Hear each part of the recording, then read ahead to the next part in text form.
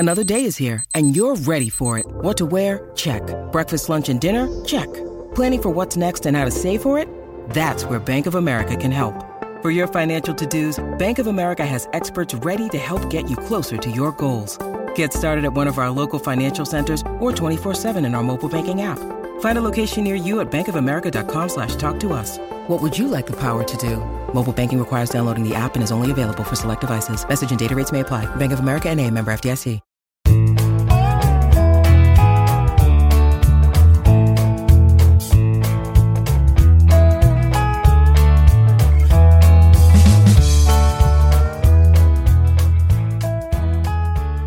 It's Wednesday, September 29th, and you're tuned into the Cleveland Baseball Talk podcast. I'm Joe Noga, joined by Paul Hoynes, our Tribe beat writer. Hoynesy, the Indians last night lose after, taking the lead early, a game they were really in control of from the very beginning after Royals starter Brady Singer goes out after 2/3 of an inning. Only faced 5 batters. You thought the Indians had the Royals on the ropes at that point, going up 3-0 in the first inning. But Salvador Perez, again, the guy that the Indians can't seem to find an answer for, he hits a big home run late in the game, and then Brian Shaw sort of falls apart in the 8th inning, and the Indians fall. I believe the final was 6-4. Just what you see last night, and how are the Indians going to find an answer for Salvador Perez in these final 2 games? I think Cal Quantrill had the answer for that. That he suggested that the Royals trade him like yesterday. But God, that home run was impressive. That almost hit the scoreboard in left field. 429 feet, just hammered it. The Royals have a Hall of Fame area, like a building out there in left field. And I thought as soon as it left the bat, I'm like, that's off the Hall of Fame. That was a real moonshot. Yeah, I think, what we're seeing here, Joe, is we're seeing a season-long problem with the Indians' offense where, they just don't generate enough offense to be a consistent winner. And now you've got Aaron Savali, coming back from the finger injury after, 77 days on the injured list. And he's, I think he's struggling. He's just not the same guy that, was 10-2 or 10-3 when he got hurt in June against the Cubs. And he's given up home runs. He's given up 9 home runs since he came back, 23 for the season. And, I think, it just shows you how difficult it is to pitch at this level if you take 2.5 months off. If you just can't bounce back, it's just a tough job. Well, and a guy like Savali won't make excuses, and he'll come in and say things like it was about execution. It was about not executing the right pitches at the right times. But also, I mean, have you noticed anything else about maybe not just Savali physically himself, he just doesn't look like himself. Yeah, and I don't think he's really throwing hard, Joe. It doesn't look like, I think, the home run Perez hit was a split finger fastball, 88-90, I think. DeMarlo Hale just said it's location. Its location is not right, and that's why, people are hitting home runs off him.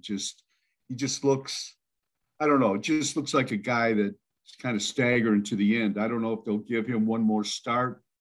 If you look at the schedule, he could start Sunday in Texas, or maybe maybe they just run it up the flagpole and pat him on the back and, send him into the off season to kind of regroup and work on some stuff. Yeah. And it's the difference between, you had Shane Bieber come out in his first start in 100 days or so, and he was able to get through 3 innings and looked like Shane Bieber hadn't missed a beat. It's just different for Savali. If you remember, Savali came out and looked pretty impressive in his first outing as well, but then it's been pretty up and down since then. the Indians offense, you talked about, they got the big 2-run single from Framil Reyes in the first inning. Brady Singer leaves the game with undisclosed injury. Then the Indians not able to sort of add on with nobody out and runners on base. You had Harold Ramirez hitting into the ground ball double play that scored a run, but essentially it short-circuited what could have been a big inning. Yeah, Irvin Santana, one of the ghosts from the Indians' past, comes back and throws 3 scoreless innings against them. He looked like the same guy that, threw the no-hitter against them in 2011. He really he did a nice job. He kind of just stopped that offense cold. Ramirez Jose had a double and a 1-out double in the third, but then a walk, but they couldn't do anything again in the fourth. They had a walk and a single with 1 out, and nothing came of that again. So, this is a team where this isn't a surprise. This is a team that has struggled to score runs, and usually when they score 4 runs, that they've got a great record. But last night, they scored 3 in the first inning and score one run the rest of the way. For the next 8 innings, and like you said, they get to the point where they've got the first 2 guys in an inning on base, and you think, oh, they're set up for a big inning. They're set up to score, crooked numbers in this inning, and they get out of it with no runs or 1 run, and that's why it's the runs they sort of leave on base or leave out there that are the frustrating part, because you can see that in spots and in flashes that some of these guys can actually hit the ball. It's that they can't string that offense together and connect the dots that really is the frustrating part. Yeah, you have to hit with runners in scoring position. You have to hit with 2 outs and runners in scoring position. That's what separates teams to me, and they have not done that. Is there something to hitting as a team and learning in that next step as to how to hit as a team, not just hit individually? Because hitting individually, it looked like there were guys that you're getting on base and they're doing it, but you've got to do it as a unit as well. Yeah, I think it is. I think it's I just think, I think you have to take that approach. And I think, when you have so many young guys that you're filtering in and out of the lineup here, that kind of works against the team concept. I mean, you're trying to get these guys exposure. Guys are playing 2 and 3 games at a time. Then, then they get replaced. I don't know if you can really find a groove that way. But, everybody knows how to hit here. I mean, they wouldn't be here if they didn't. And I think you just, when you don't have that consistent production from not just the top 3 guys or not just the 2 middle guys, you need 8 or 9 guys, functioning. And, it never works like that. But at least 4 or 5 guys in your lineup have to be hitting at the same time. And the Indians have rarely had that this year. Right. That loss last night really sort of puts the Indians in a position where they have to win out the last 5 games of the season in order to make it a winning season record-wise, in order to get to those 82 wins that would qualify that as a winning season. 5 more wins are necessary here. It would continue a streak of 9. It would make it 9 seasons in a row with a winning record. DeMarlo Hale talked about how those he sort of wants to keep that going for Tito. That's something that is sort of on their minds and important to them. Yeah, I think it is. Especially with DeMarlo. I mean, I think he's done a good job. I think he's been in a tough spot right now. The Indians are 27 and 31. Since DeMarlo took over the ball club, at the end of July. And, he said that, he would love to extend this streak for Tito. Even, if they finished 500, I think that would kind of be, a moral victory. But but they're in a tough spot. Now they got to win 5 straight. And that's, Joe, they've only done that once this season. That's their longest winning streak. So I think we talked about that yesterday on the podcast. So, it's going to take, they're going to have to jump through some hoops to do this. All right. One more thing I wanted to bring up and sort of mention Brian Shaw. He's had a miracle season. It was something that nobody expected to see out of Brian Shaw, coming back to the Indians after 3 seasons away and sort of just picking up where he left off back in 2017. But Shaw, to me, it looks like maybe might be running out of gas here at the end of the season. As soon as I say that, he's going to come out and have like a 1-2-3 inning, and that's just typical Brian Shaw. But every time you want to throw dirt on him, he just bounces back, and he's just resilient like that. Could this be the last go around here with Brian Shaw, or do you think there's a possibility we see him again next season in Cleveland?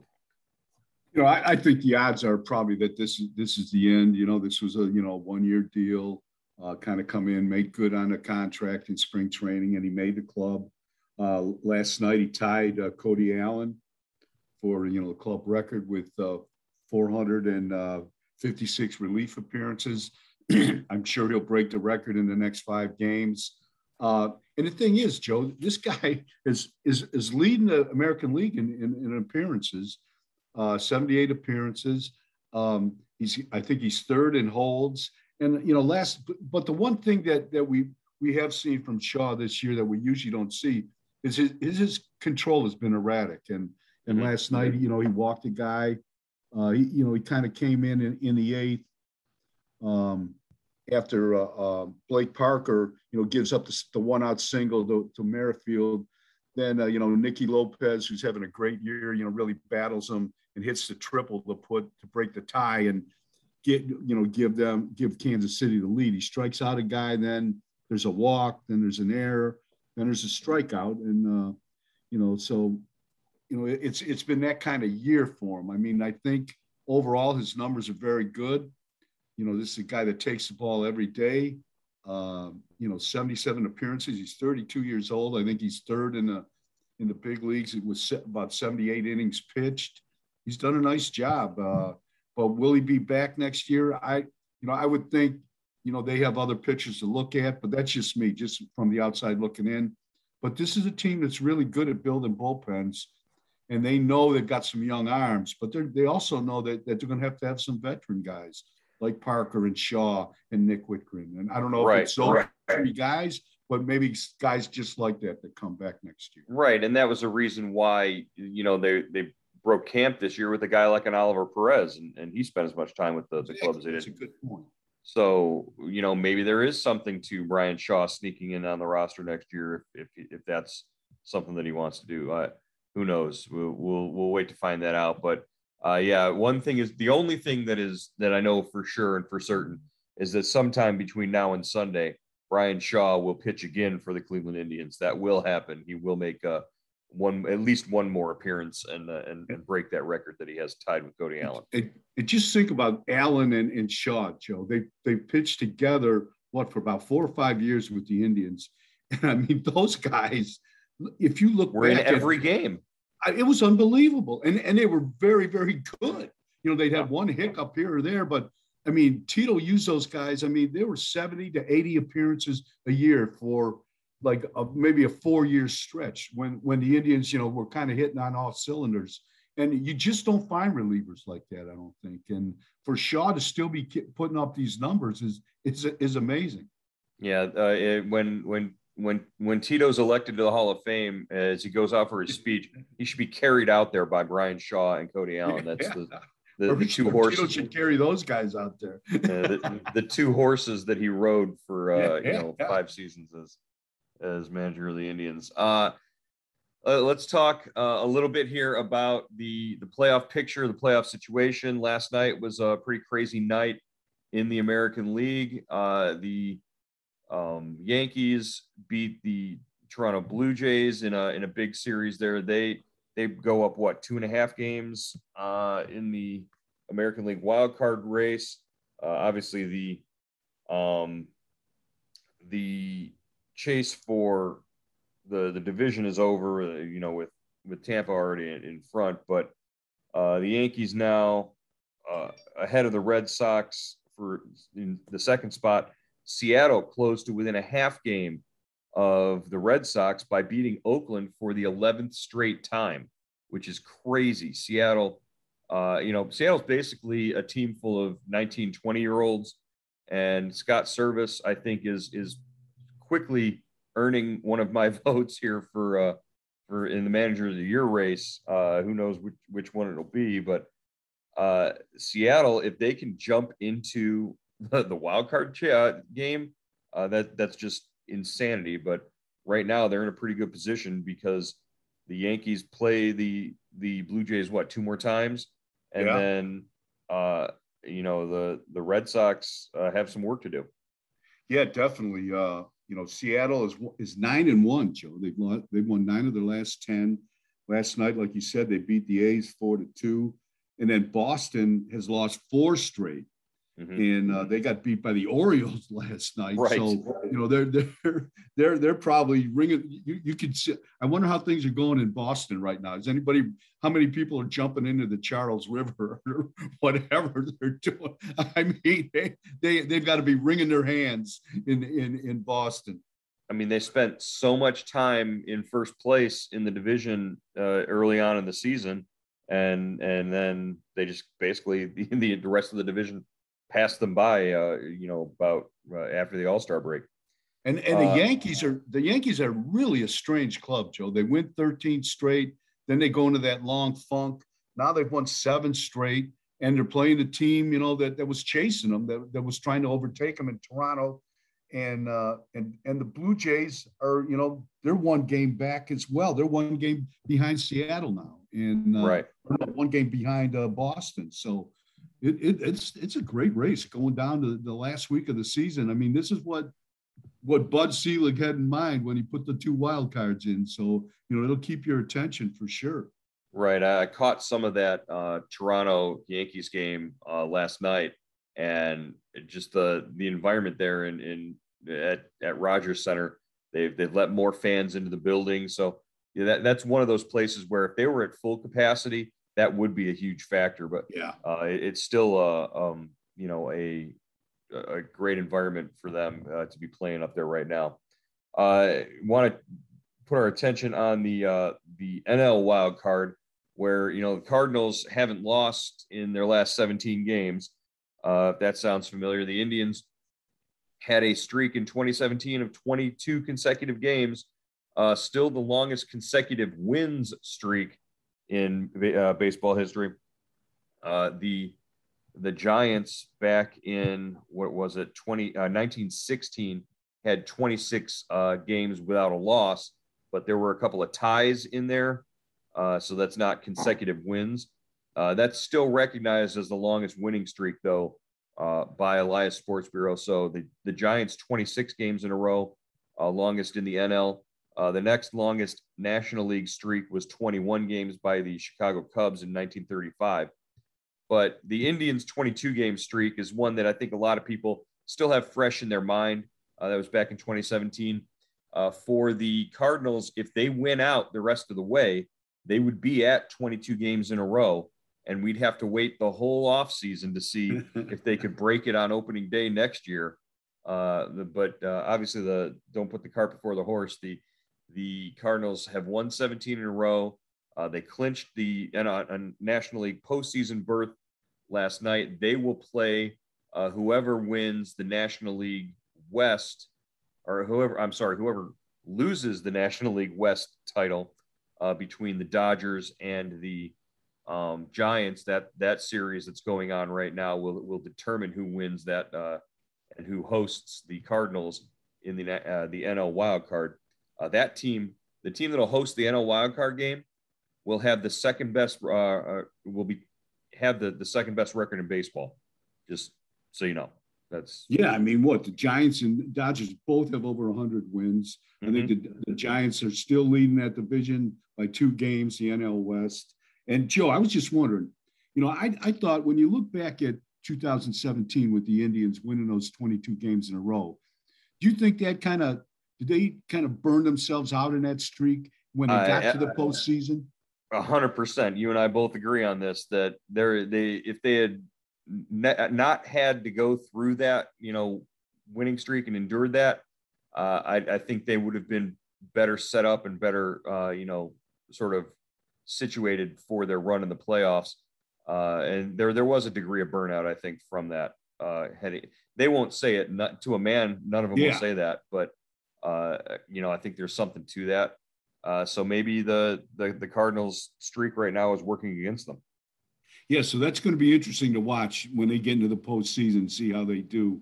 Because the Indians, that was the year they played the Yankees and they won the first two games and then lost 3 straight, right? Then Aaron Judge robbed a Francisco Lindor home run in Yankee Stadium, and Greg Bird, of all people, hit one, and they lost that game, I think 1-0. Bird, I believe, hit that ball off of Andrew Miller. So I think you're right. Yeah. So I just it's interesting. Do you think anybody in Cleveland is pulling for the Cardinals to lose a game here in the last 5, just to be able to preserve that streak for the Indians' sake?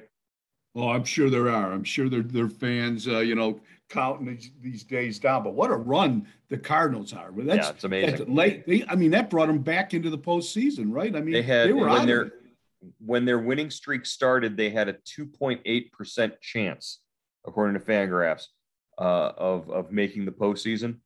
And throughout the streak, they went from 2.8% and basically out of the playoffs hunt to, being in the driver's seat, and now locked. They qualified. They won last night. So that's a great story and just a great baseball town too. I'm sure the Cardinal fans are loving every minute of this. Yeah, the rich get richer. It's just you know what? Seriously, that's what it is. Every time that something good happens in St. Louis, I'm like, yeah, that's nice, but God, everything they always win. Somebody else. Let somebody else win. Let the team that hasn't won since 1948 win, for Christ's sake.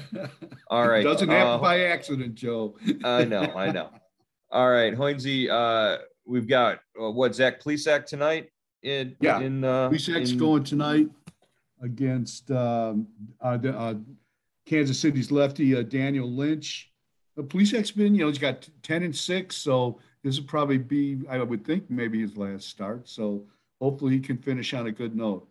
Yeah, and the Indians have eaten Lynch alive. They've hit against him real well. So we'll see. We'll see how things shake out. And we'll talk to you again tomorrow here on the Cleveland Baseball Talk podcast.